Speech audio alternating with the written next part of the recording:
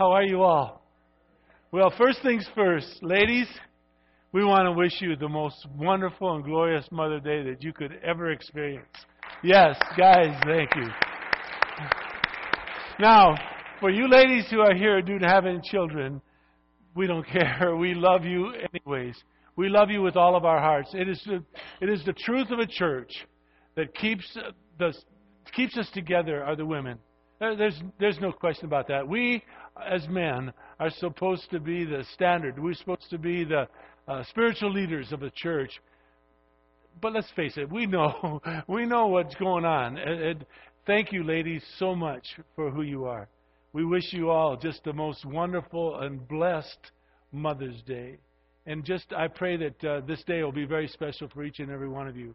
I want to thank you as a part of our church for all that you mean to us, for all that you enable us to do as men, to be a church like we'd like to be. And I'm honored. Last night I offered to sing Happy Birthday to Moms and stuff, and not Happy Birthday, Happy Mother's Day to Mom. And there was a group over here that said, don't sing.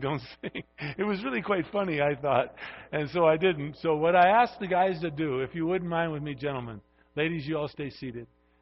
Gentlemen, would you all stand with me? And let's give the woman a round of applause. Gentlemen, thank you.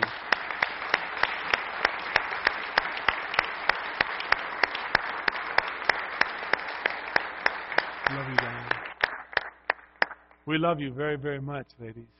Last night I was right near the end of the message. I said Happy Mother's Day again, and there was a couple sitting right over there with a green T-shirt. It wasn't you, but it was another couple, and they kissed.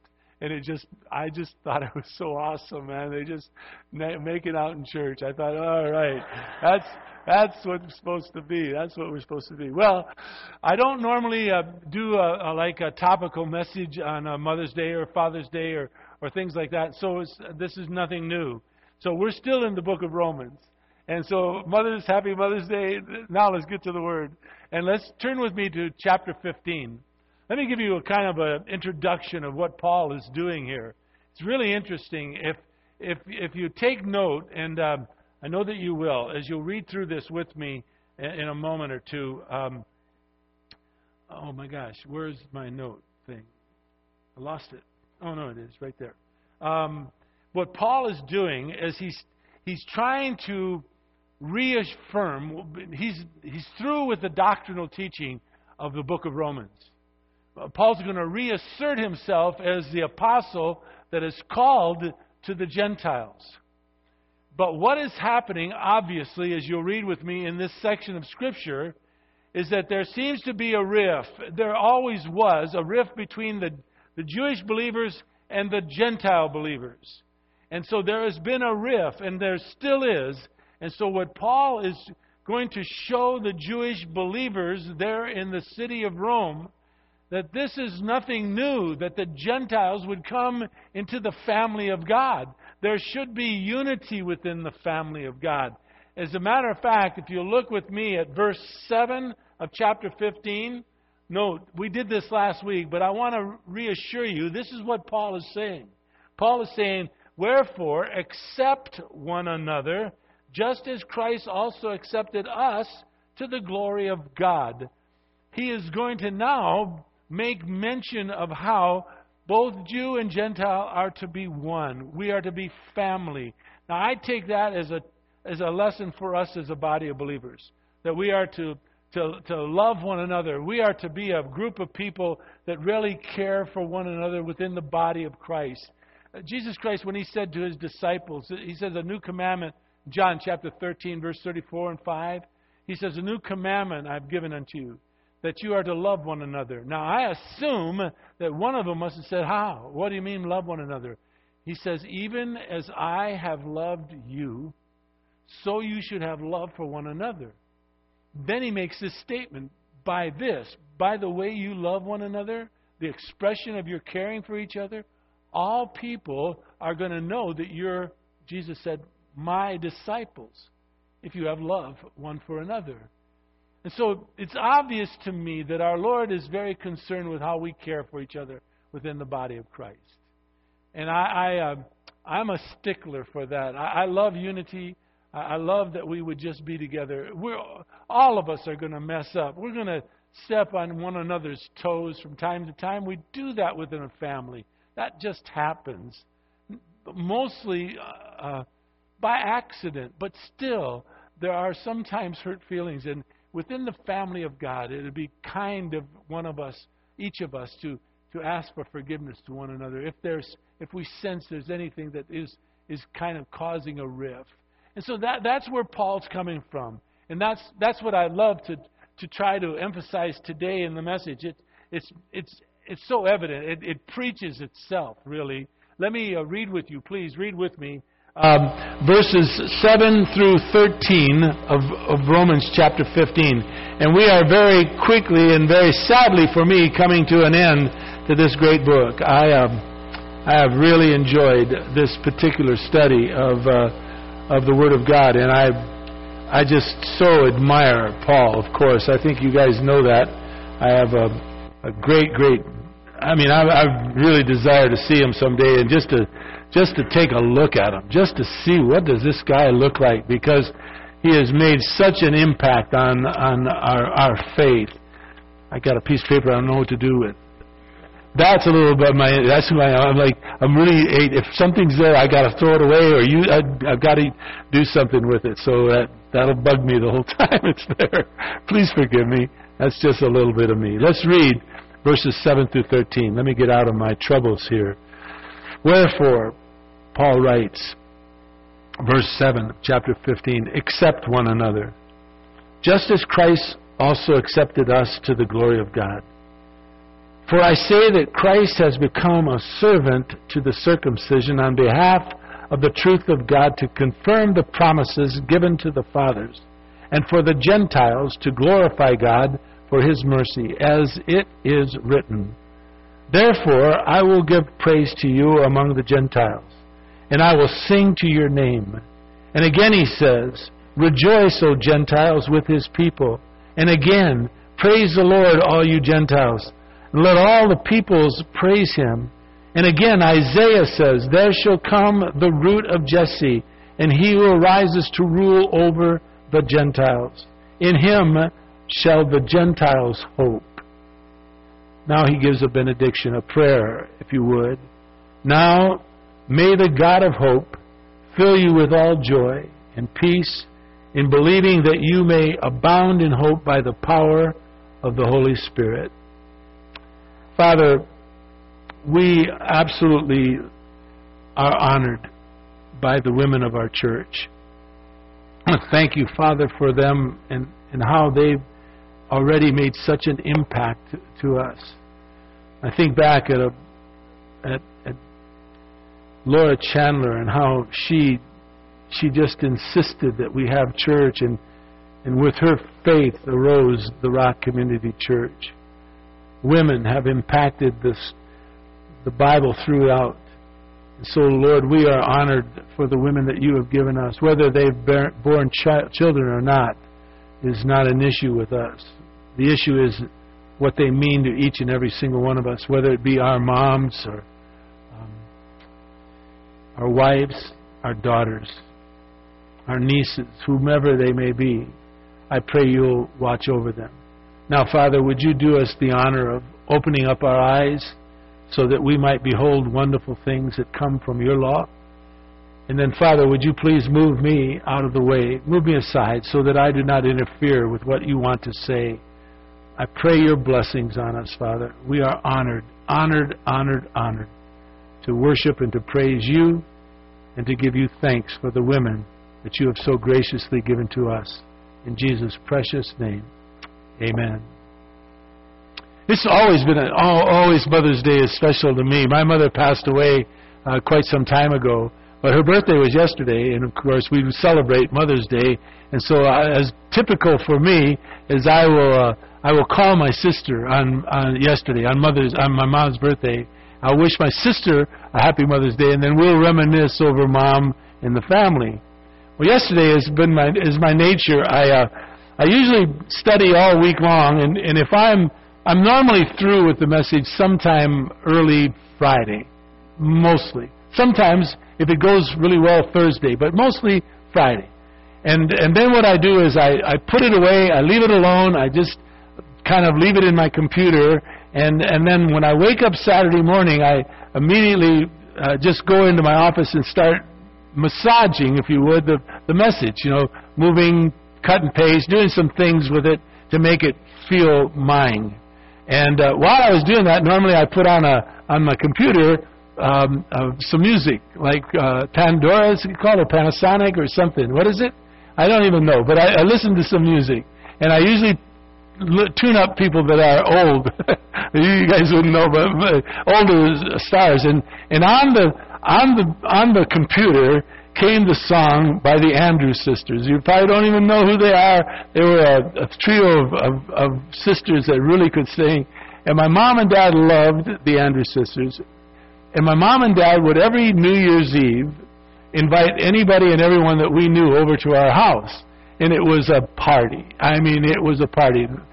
Them with the McMillan family and my mom and dad, and then people would pop in all night long. And in the morning when I get up, I would see guys laying on the couch, everywhere, just all over the house.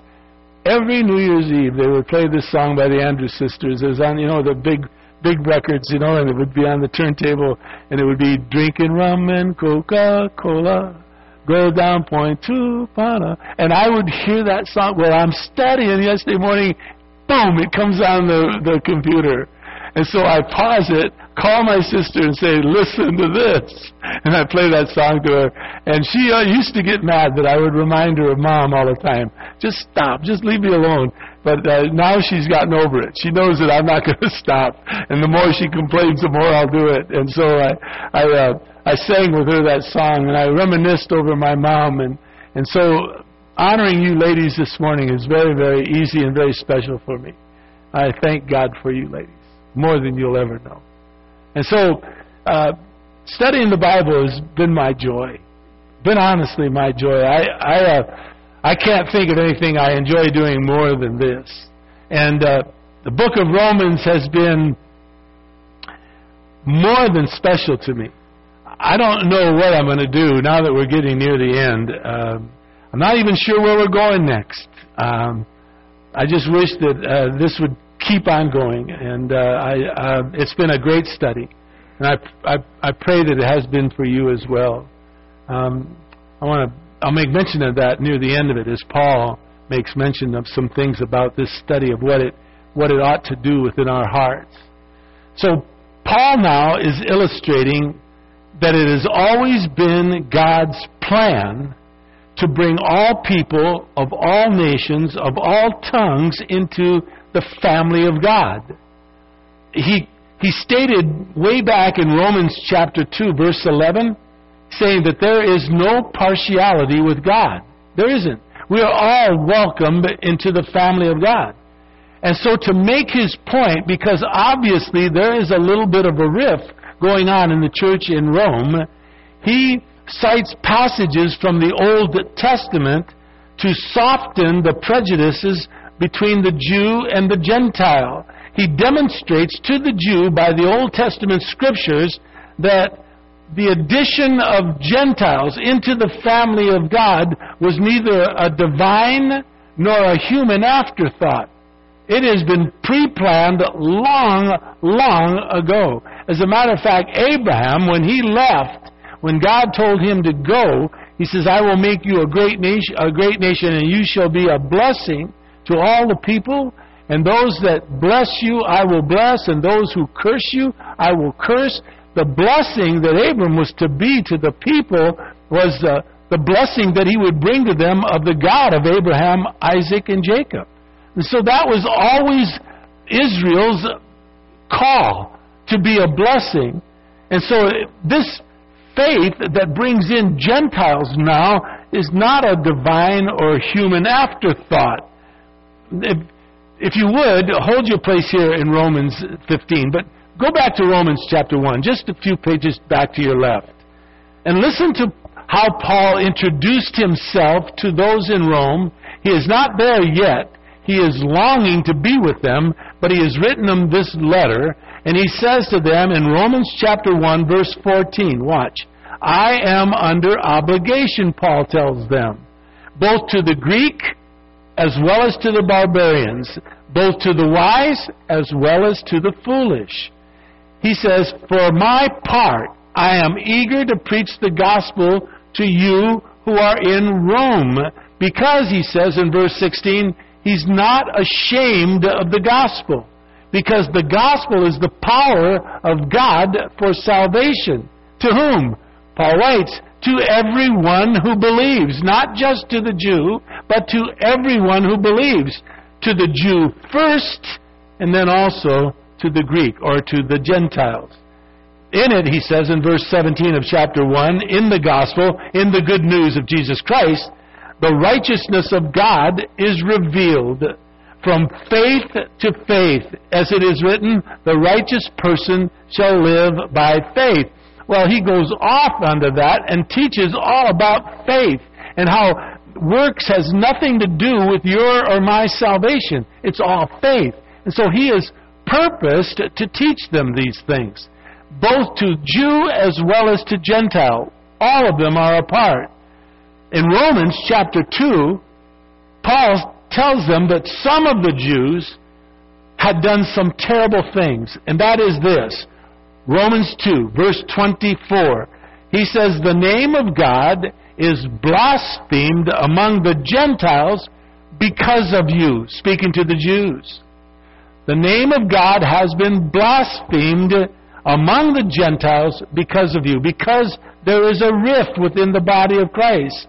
So, what he is saying is, instead of you being a light to the world for the gospel, you have diminished that light and caused God to be blasphemed. In Acts chapter 13, verse 47, talking to the Jews, the writer of the book of Acts says, the Lord has commanded us, talking to the Jews, saying, I have placed you as a light for the Gentiles, so that you might bring salvation to the ends of the world. Well, that was what he asked Abram to do long, long, long ago. And so this is nothing new to them. I want you to stop and think, though, for a moment. That edict that had gone out, that they would be a light to the world, that has now been passed on to you and me. That is our call. We have been called as believers in Jesus Christ to be a light in this world in which we live for the cause of Jesus Christ. I want to just throw that at you to be that. To where you go, let people speak highly of the Lord because of your walk with Jesus Christ. But to the Jew, instead of being a light to Christ, they separated themselves from the Gentiles and treated the Gentiles with disdain, which caused Paul to ask them in this book, Romans, chapter 3, now, verse 29, he asks them a rhetorical question. He says to the Jews, is God the God of the Jews only? Or is he not the God of the Gentiles as well? Then he answers his own question. He said, yes, he is the God of the Gentiles as well. And so they are all in this together, and so are we. So if you turn back to Romans 15, let's get into the text. In verse 8, we see that the Lord Jesus Christ is said to become a servant to the circumcision. In other words, a servant to the Jews, to fulfill the promise that God made through the prophets of old that the Messiah would come, the God of Abraham and Isaac and Jacob. And this purpose of the Messiah that would come, Jesus Christ, was evident to everyone who ever came in contact with him. We meet, the men do, on Wednesday mornings at 6 o'clock at a restaurant called Kino's. It's on the corner of Imperial and La Palma. Men, all of you are invited. I know some of you can't come. It's too early. No problem. But if you can, we have a great time. And we've been going through, we have a great breakfast, a lot of fellowship, a lot of laughs, and we have some time in the Word of God. And we've been going through trying to figure out what's our purpose for living. Why do you and I draw breath today? Jesus Christ boiled it down to one aspect. In Luke chapter 19, verse 10. I knew I was wrong. Luke chapter 19, verse 10. He said, the Son of Man has come to seek and to save those who are lost. That was his purpose for living. What's yours? What's mine? I've told you before, I think it's imperative for you and I, as a believer in Jesus Christ, if you've trusted in Christ as your Savior, it's imperative for us to figure out what is my call in life as a believer. Not necessarily what's your job, that's another thing. But what is your call as a believer in Jesus Christ? It is a peaceful person who understands that and fulfills it the best they can. Jesus said, I have come to seek and to save those who are lost. In so doing, he brought glory to his Father by fulfilling his Father's promise. So what is yours? I'll leave that to you to find out. But it's a glorious day when you do. By the way, Jesus was called here in verse 8 a servant. Our Lord's next trip to the earth will not be as a servant. His next trip to the earth, he will come as a conquering king. And I wonder if you and I are ready for that most glorious sudden coming. I personally can't wait. I would love for it to be this right now or this afternoon. I know some don't think that way. That's just my quirk. I'm really excited about him coming back. Maybe it's because I'm so old. And maybe if I was younger like you, some of you, I'd say, well, let him wait a while. We got some living to do. I would have thought that way. No problem. I understand. Let's go back to Romans 15. Let's take a look at verses 9, 10, 11, and 12, because in that process, Paul is showing the Jewish people that what is happening in their midst with the Gentiles is not an accident. He's going to quote out of Psalms, Deuteronomy, Isaiah, and also the book of Revelation. He's going to quote both the Old as well as the New Testament. He's going to quote David, Samuel, Moses, Isaiah, John, and so on. And he's going to assure the Jewish Christians that the promises of God are for every person, every nation, every tongue. It's not exclusive just to the Jews. Note verse 9. Let's start there. And for the Gentiles, Paul writes, to glorify God for his mercy. It is written. Now, it is written introduces 4 Old Testament quotations showing the Jews that Jesus Christ and the Gentiles are to praise God along with the Jewish nation. So he says in verse 9, the last part of it, look, therefore, I will give praise to you among the Gentiles, and I will sing praises to your name.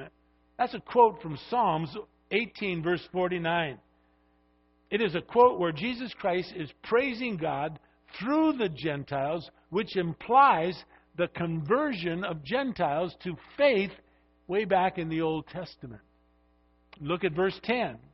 And again, he says, rejoice, O Gentiles, with his people being the Jews. So the Gentiles, are to rejoice with the Jews. This quotation comes out of Deuteronomy chapter 32, verse 43. It concludes the Song of Moses. And this is a prophetic song looking forward to the coming millennium kingdom of God. In other words, to this time that's still ahead of us.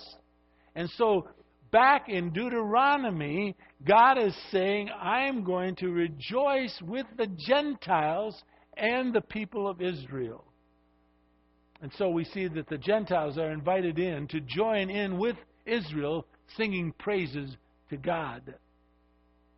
Then in verse 11, Paul writes more. He says, watch this. This is one of the shortest chapters in all of the Bible. In Psalms 117, there's only 2 verses, 1 and 2. And he's quoting out of verse 1 of Psalms 117 here. And it says, praise the Lord, all you Gentiles. Let all the peoples rejoice or praise him. I want you to note the word all in this very brief quotation is used twice to emphasize the inclusion of all people into rejoicing and praising God. Then in verse 12, again it says, Isaiah says, there's going to come the root of Jesse. That is out of the line of David. And he who arises to rule over the Gentiles, in him shall the Gentiles hope. Now, I don't want to go overboard on this, but I want you to know how much I adore verse 12.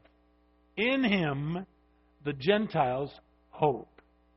And I questioned, do you want hope today? Have you perhaps come to church to find some hope in what seems to be a difficult situation that you might or might not be in? Well, if you are looking for hope, it is in Christ that you will finally and eternally have the hope of salvation. Verse 12 is quoted is out of Isaiah chapter 11, verse 10, where the Messiah, the Christ, comes from the line of David, the root of Jesse, and he is to rise and to rule over the Gentiles. Obviously, it was a clear intention of God that the Gentile, all people, should come to faith in our risen Savior and Lord, Jesus Christ. Therefore, because of those four quotations, Paul is saying God's plan for the Jews is that they should have no grudge against the Gentiles, because the Jews long ago were the very purpose of reaching the Gentile people. That was their existence. That is why they drew breath with the hope of God, the hope of Abraham, the God of Abraham, Isaac, and Jacob. And they were to share Christ with all the Gentiles so that we would have hope and that we too would glorify God. On the other hand, Paul is saying to the Gentile people, you have no reason to have a grudge against the Jews as well, because it was through the Jews that God ushered in salvation to us, the Gentiles. And so it's like one hand holds the other one up. One hand washes the other. One hand takes care of the other. Jew and Gentile alike are to fit together as a hand in glove. So Paul closes with verse 13. This is a beautiful benediction. But I want you to note something. He does not mention Jew or Gentile in this prayer. He prays to all the people of faith, saying, now may the God of hope. I want you to know something. That's the first mention of that title given to God, the God of hope. It might be the only mention of it. I'm not certain. But I know through the commentaries I read, that was the first mention of the God of hope. And he says, may the God of hope fill you with all joy and peace in believing, so that you will abound in hope by the power of the Holy Spirit. Paul asks the God of hope to graciously fill all believers, Jew and Gentile alike, with His overwhelming divine joy, amazing peace, abounding hope. That's a prayer of a satisfied soul in Christ, people. To know and experience the peace, the hope, the love, the victory, the joy, the power through the indwelling Holy Spirit that lives within you through your faith in Jesus Christ. In truth, this is exactly what a study of the book of Romans ought to do in your life and my life. I trust that Paul has given you that joy, that peace, that hope, that victory through this study in Romans. I can honestly say to you, He has to me. I have more than enjoyed this study of this book. It has been beyond anything I've ever done. I've studied it before, but not like this. Maybe it's my age. Maybe as I've grown in the Lord, I'm understanding a little more. I don't know. I'm certainly not bragging when I say that. I'm just saying that this has been an amazing study to me. trust that this joy and peace has strengthened your faith studying in the book of Romans. I trust that it has brought you hope and power in your life as a believer. The God of hope, this title for our Lord, is thrilling because it is in Him that you and I have hope. If you are here this morning and you've not trusted Jesus Christ as your Lord and Savior, Paul is begging you to come to Him, come to Jesus. Now, how do you do that? I mean, I know what does that mean, come to Jesus? It simply means, as He's been teaching us, if you've not been here, He's been teaching us that salvation comes through faith. And faith does not come through anything you have to work to get. You don't have to be good. You don't have to give money to the church. You don't have to do a lot of things to get salvation. All you have to do is trust in Christ for the forgiveness of your sin. And then you have hope, a hope of everlasting life, that if the Lord were to come back, you would, with all the other believers, rise and be with Him forever in heaven. We want that for you more than I can't put it into words. So the God of hope is thrilling because in Him you have hope, but you also have shelter. For those of us who have trusted in Christ, we have shelter in the time of storms. May the God of hope, He says, fill you with joy, peace, hope, love, victory, power. I trust that Paul has given you that in this study. Joy and peace. So that the book of Romans has strengthened your faith. This benediction, verse 13, concludes the doctrinal study of the Epistle of Romans. It's for all intents and purposes, the teaching of it is over with. From this point on, Paul is going to remind us of his personal testimony, who he is. He's going to encourage us as an apostle to walk our faith.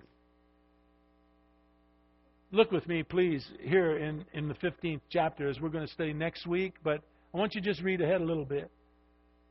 He said in verse 14, after he made that prayer, and concerning you, my brethren, I myself am convinced that you yourselves are full of goodness, filled with all knowledge, able also to admonish one another.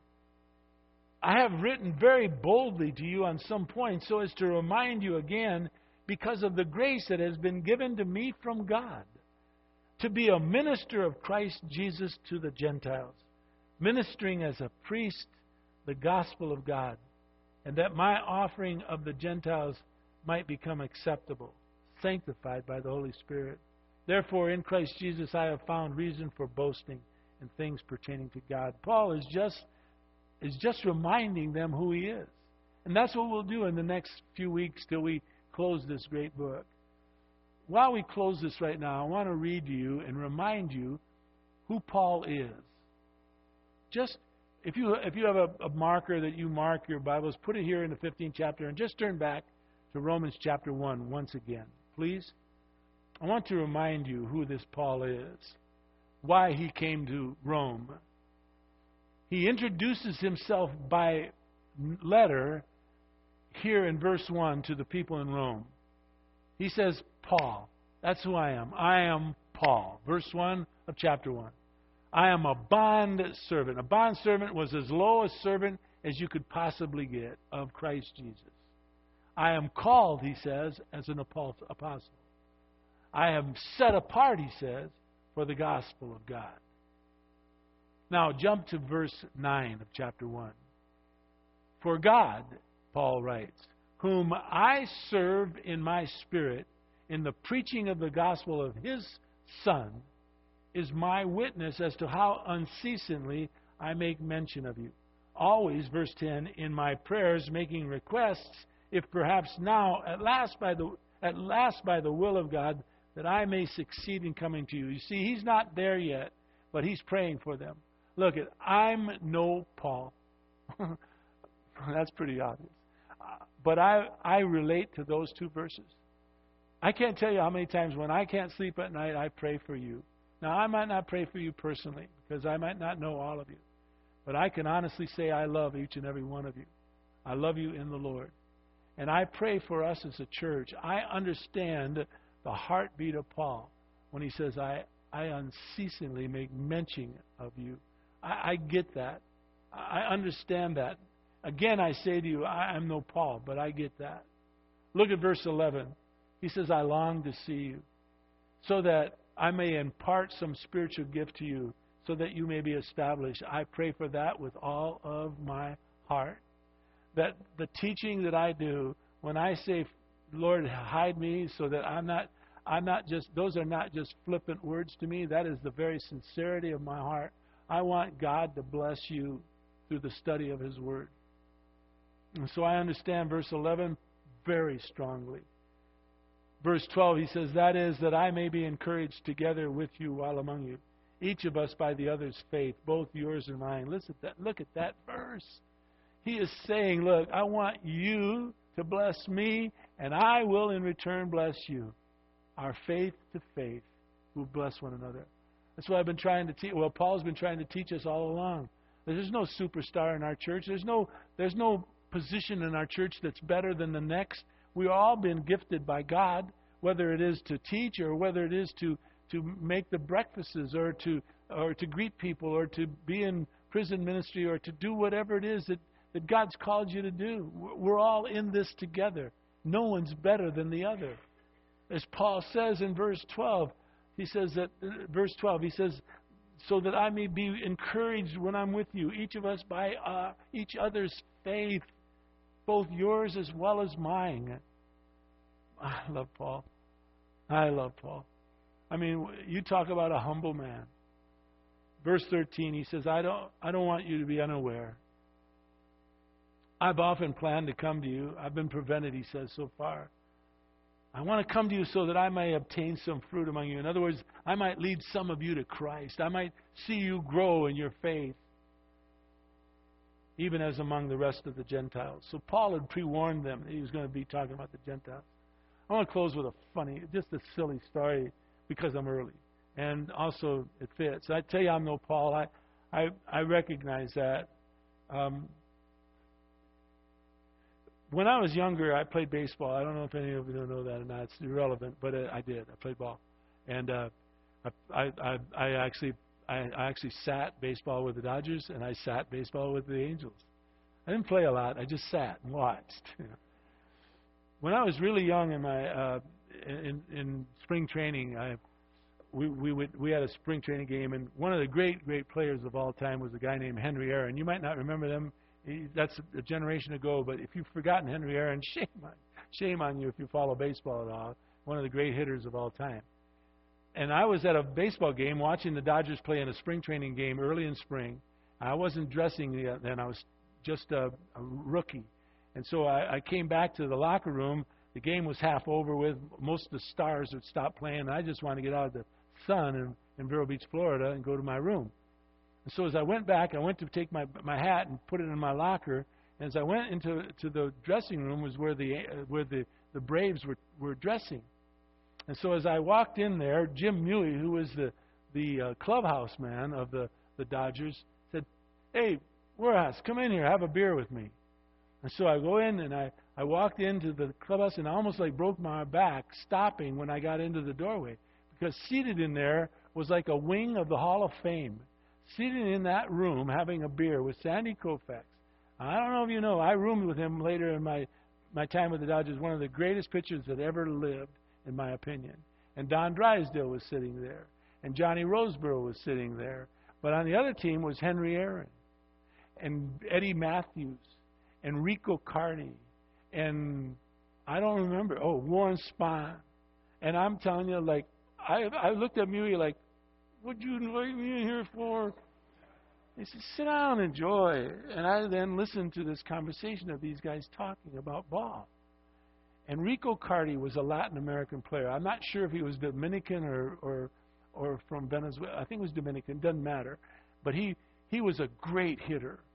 And he played with the Braves. And he looked at Sandy Koufax and he said, "Why you pitch me so hard?" I can't speak, but he kind of used that. "Why you pitch me so hard?"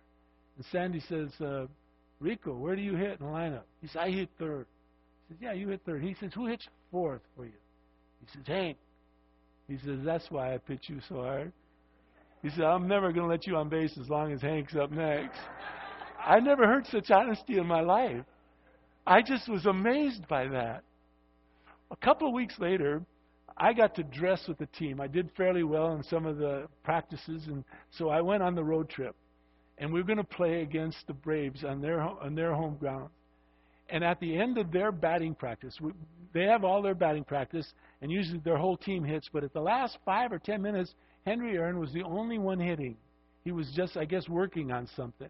And he was the only guy hitting, and behind the batting cage was as many reporters as could possibly be on the field watching him and just in awe of this man hitting balls over the fence and on the fence and line dives through the infield. And he's just wearing the ball out. I've never seen a man hit a ball that hard in my life. And so when the buzzer rings, they sign out there. That means they're through hitting. Now the Dodgers come out in the field. We get to hit. And normally the guys that don't play get to hit first and take 5 measly swings and get out of the way. And they never let me hit first. But with Henry hitting and all the reporters around there, all the guys said, go ahead, where us hit. Why me? Go ahead, hit. So I go in there, and I'm like nervous like crazy, and I pop the ball up in the top of the screen, and I maybe almost hit my toe. The only good thing about it is I didn't swing and miss. At least I didn't swing and miss. It was just batting practice. And I could hear the reporters behind me going, oh, and they could hear them walk away. Well, like I tell you, I'm no Paul. I was no Henry Aaron either. But what I am is what you are. We are a people who have been blessed by God.